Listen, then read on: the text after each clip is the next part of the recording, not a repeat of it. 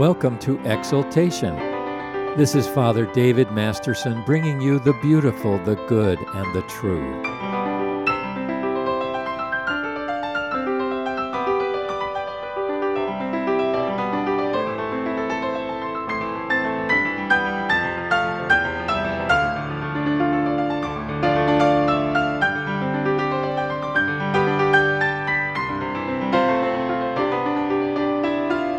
Our scripture today is John chapter 14, verses 15 through 27.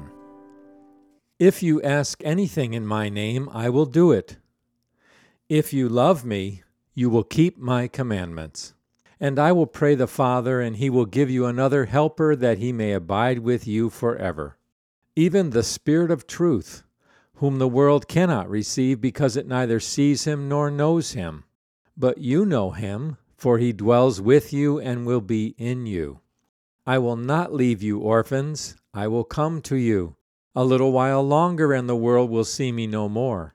But you will see me, because I live, you will live also.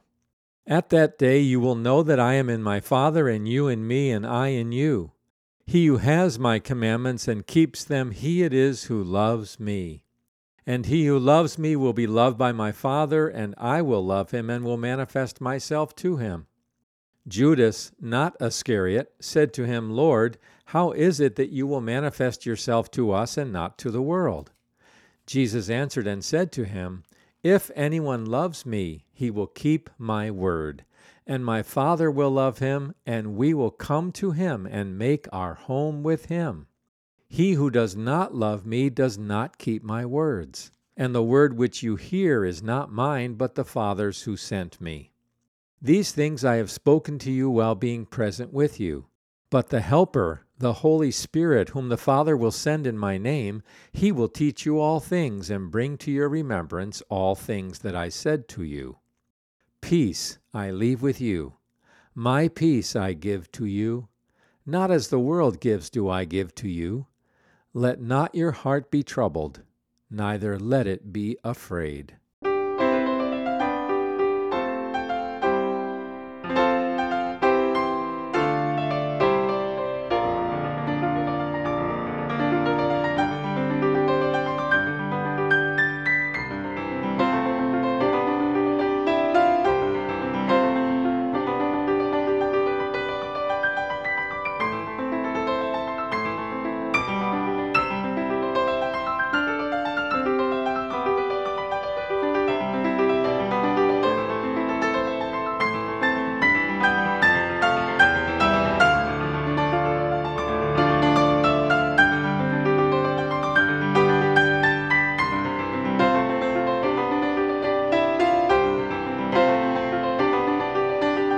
Recently, the church around the world celebrated Pentecost Sunday.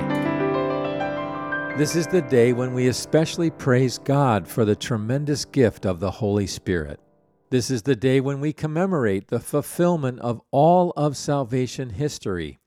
It's also the birthday of the church, as the presence among us of the Holy Spirit, who gives us new life in Christ, who gives us grace and knowledge of God, who gives us adoption as spiritual sons, and who gives us entrance into a life of holiness. With the descent of the Holy Spirit upon the disciples in Acts chapter 2, God's work of redemption is complete. The Spirit comes to give spiritual gifts to men, that's 1 Corinthians 12-14, and to live the Christ life through us. It's now up to us to appropriate these gifts, to be that which we are called to become in Christ, to live as participants and citizens of His kingdom. So how do we do this? How do we appropriate the power of the Holy Spirit in our lives? Our gospel passage in John chapter 14 points the way. There are three ideas in this passage. Christ's commandments are Christ Himself. Love is the foundation of obedience. And obedience means an increase in God's presence and peace.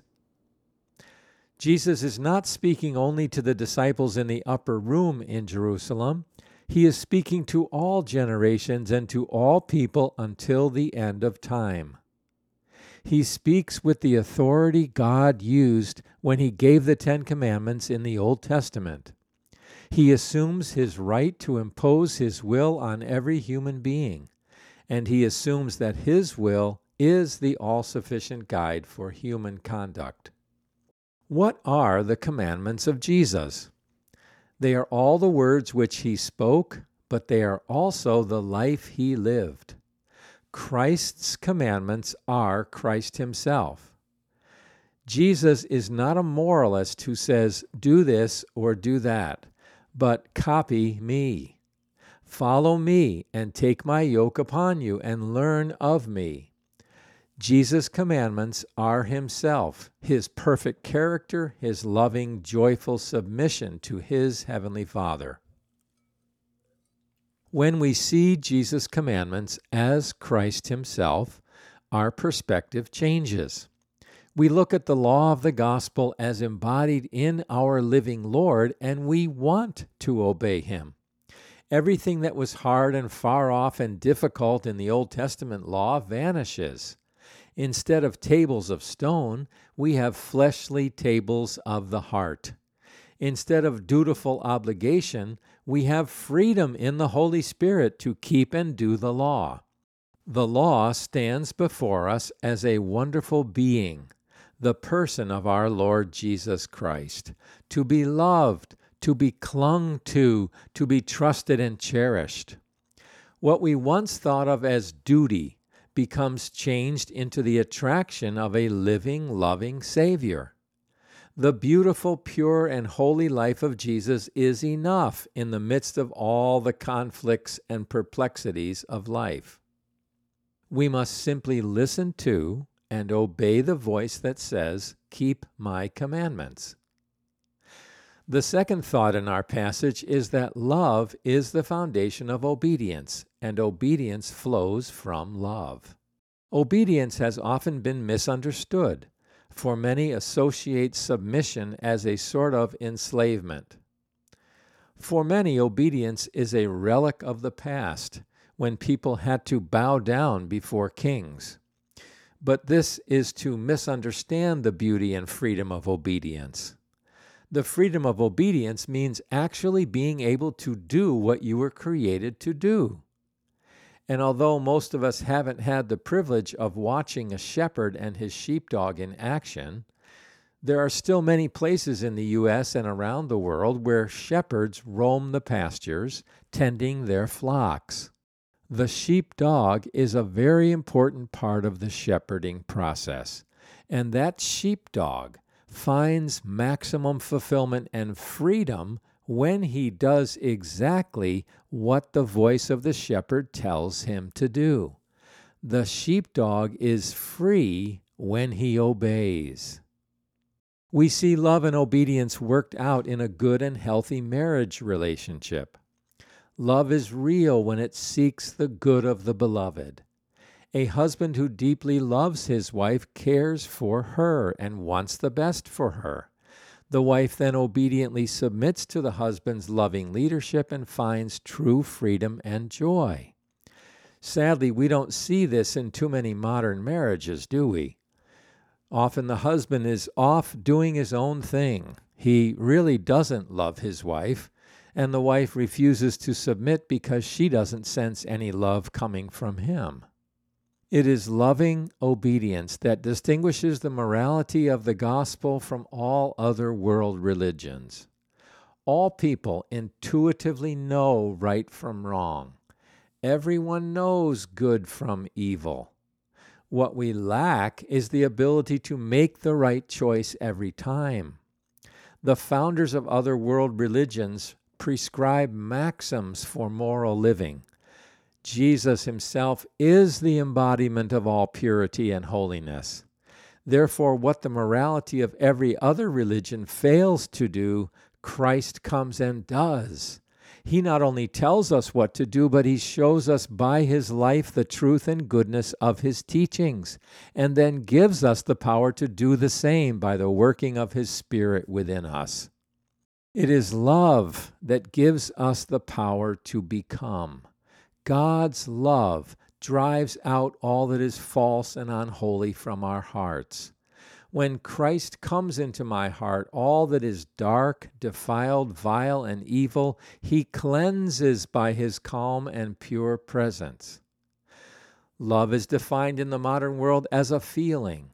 It is understood as a wonderful emotion that fills our whole being. Jesus says that true love is not a feeling or emotion, but an action. True love is obedience. If you love me, you will keep my commandments. Now, some people try to prove their love for Christ by professing it through words and testimonies and singing about him. But we don't prove our love by giving glowing testimonies or singing or exuberant worship. Sometimes people sing loudly in church to cover over their inner disobedience. Some try to prove their love by long hours of service for God. They go overseas on mission trips or serve the homeless or take care of the poor and needy. Now, all these good works are praiseworthy, but however good our service for God may be, it is not the proof of our love for him. Often good deeds are done out of willful zeal rather than out of obedience to God's command. We prove our love for Christ when we do exactly what he says. The demonstration of love which God desires is the 1,001 little obediences of every day, which no one sees or knows about, but which God sees and knows about and will reward. The truth is that my love for Jesus can't be measured by the amount of my service and work for him, by my worship, or by my good deeds. The final demonstration of love is simply to do what my Master tells me to do. My child, this is the way, walk in it in obedience to me. The wonderful thing about obedience is that obedience demonstrates love, and love inspires more obedience. The more I obey, the more I will love. The more I love, the more I will obey. If I disobey, my love cools, and I temporarily fall off the path of righteousness into selfishness. I must quickly get right back on the path of obedience. So as I obey more and more, God increases my love for him, and gradually his love will possess my soul. Then notice that answering love with obedience means an increase of God's presence and peace.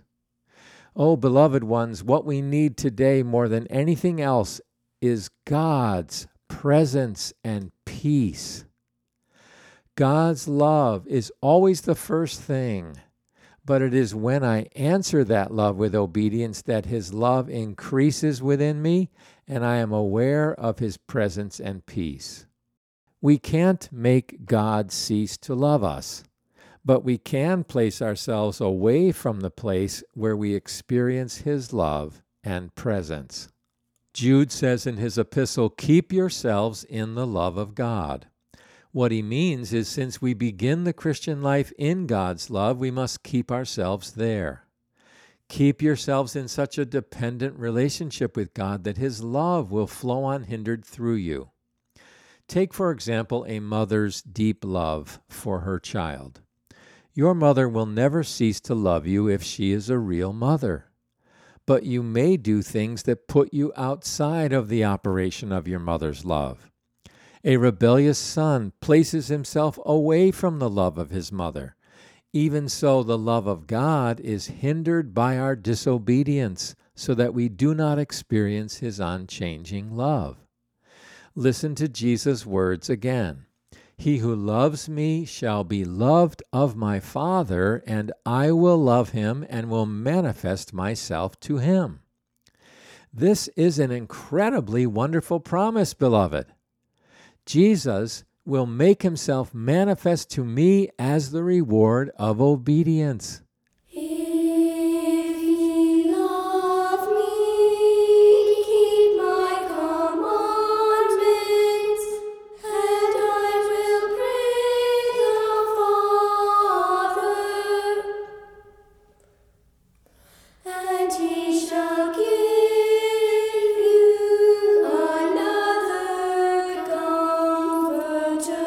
You are listening to Exaltation.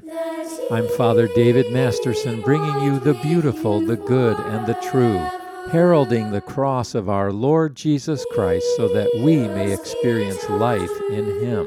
In the Spirit of truth, in the Spirit of truth, that He may abide with you forever. In the Spirit of truth, in the Spirit of truth, in the Spirit of truth. Let's continue our lesson. That He may abide with you forever. Now, sometimes the path of obedience is a dreary, monotonous path. We dream of doing heroic things for God, but He has us on a rather mundane path for months or years at a time. If we do our duty on the path God appoints, He promises that He will fill us with His love and presence. This is the true force of holiness.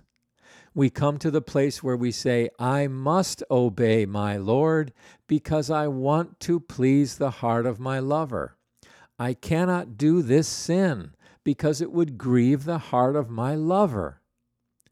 When we live this way, God's love and presence surround us like sunshine, and our daily path is filled with joy and gladness in doing God's will.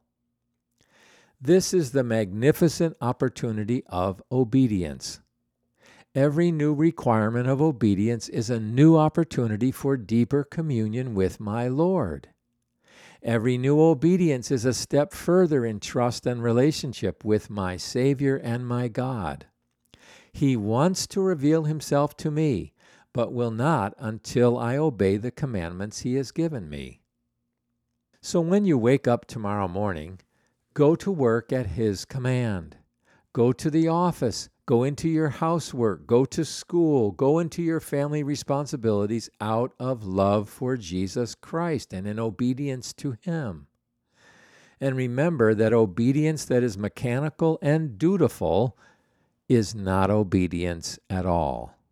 Real obedience flows from a heart of love and devotion to Jesus. Then finally, observe the connection between believe, trust, and love. The key word, as you know, in the Gospel of John is believe. What John does in chapter 14 is to teach us the relationship between belief, love, and obedience. Sometimes we think, how can I possibly obey Christ's commandments? I'm so weak and sinful. I'm besieged with temptations. How can I actually follow and obey the Lord? The answer is believe. There's only one reason for believing in someone who's been dead for 20 centuries, and that is because He died for you. Jesus Christ the Lord loves you so much that He gave up His life in your place. What is it that fills our hearts to overflowing with love and adoration for Jesus? The fact that He died for me when I was still a rebellious sinner against Him. When I was wandering off in the darkness of indifference and ignorance and disobedience, Jesus loved me to Himself. Amazing love! How can it be that Thou, my God, shouldst die for me? Once we grasp this magnificent fact, our faith and trust in Christ will unleash a torrent of love for Him. When we believe upon Jesus Christ, we grow to love Him more and more, and the more we love Him, the more we want to obey Him. This is the order of experience. First, there is looking and believing upon Jesus as He is revealed as God in the flesh. Then this looking and believing prompts us to obey Him. We want to obey the one we love because He died for us. And the more we obey, the deeper our love for Jesus grows. I keep falling in love with Him over and over and over and over again. Now, one last thing to encourage our hearts, beloved. The older we grow, We often look at ourselves and feel we are total failures. We have made a mess of our lives. We feel as though there is not really anything worthwhile in them. This is a good thing, beloved. This is why we need the gift of Pentecost, the coming of the Holy Spirit into our lives. Of course we are failures. Isn't that the whole point of the Christian life, to teach us what miserable failures we are? The more we realize what wretches we are, the more the Lord has a chance to reveal himself in us. Father Sophrony, 1896 to 1993, was a very devout priest and one of the foremost Christians of the 20th century. He said, all the purpose of our life is that our mind and heart live God, that God becomes our life. That alone is what he seeks. We were created to live his life. Now, this idea scares us when we see our truly pitiful state. But we must not give up. We must not lose our belief in this. So, friends, Pentecost has come. The Holy Spirit has been given to us, and Jesus is telling us in John chapter 14 that Christ's commandments are himself. The law of the gospel is not like the Old Testament law. It is a person, a wonderful person, the Lord Jesus himself.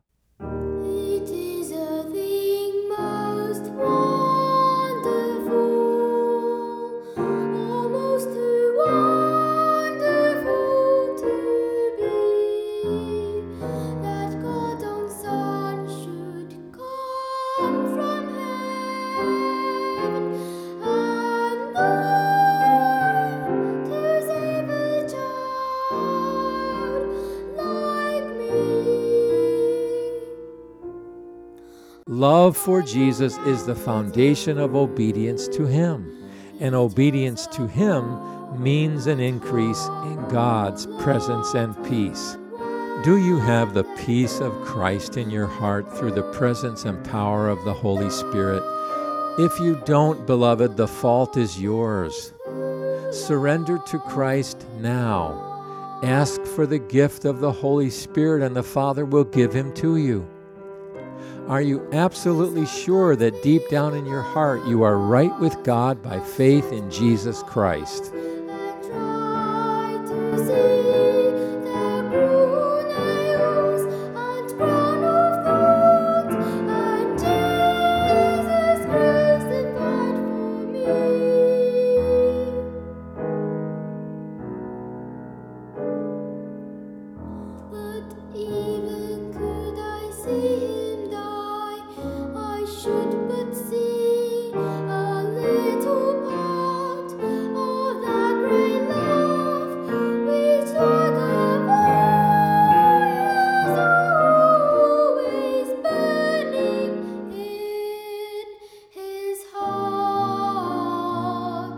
Are you sure that your life is built on the rock of Jesus so that the world's storms and disasters can't disturb you?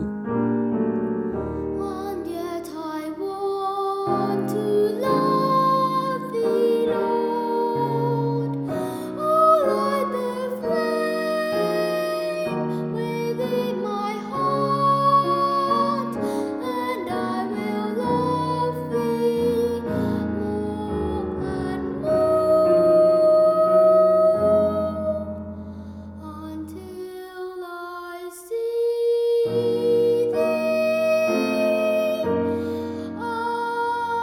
as thou art. Psalm 16:8 says, I have set the Lord continually before me. Because he is at my right hand, I will not be shaken. If you're not trusting in Jesus Christ as your Lord and Savior, then you have every right to be afraid. You have every right to be terrified and troubled by all the evil and turmoil around you. But as sure as 2 + 2 = 4, if you believe upon Christ, if you love Christ, if you keep his commandments and obey him, you will not be shaken. This is the promise of God, my friends. You will have His great joy and peace in your heart this day and forevermore. Amen.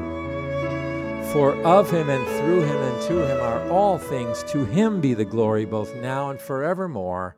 Amen.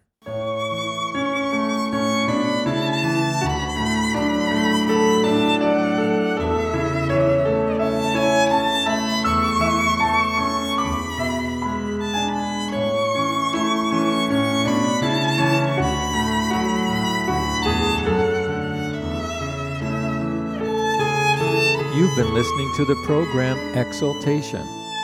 I'm Father David Masterson with Gaudet Ministries. You may reach us on the web at gaudetministries.org. That's GAUDETE ministries.org. This gospel outreach is entirely listener-supported. Please help us proclaim the gospel on the radio to a needy world. You may donate online at our website. Your gift, large or small, is gratefully appreciated. Until next time, may God richly bless you with this word of encouragement from the prophet Isaiah. Do you not know? Have you not heard? The everlasting God, the Lord, the Creator of the ends of the earth, does not become weary or tired. His understanding is inscrutable. He gives strength to the weary, and to him who lacks might he increases power.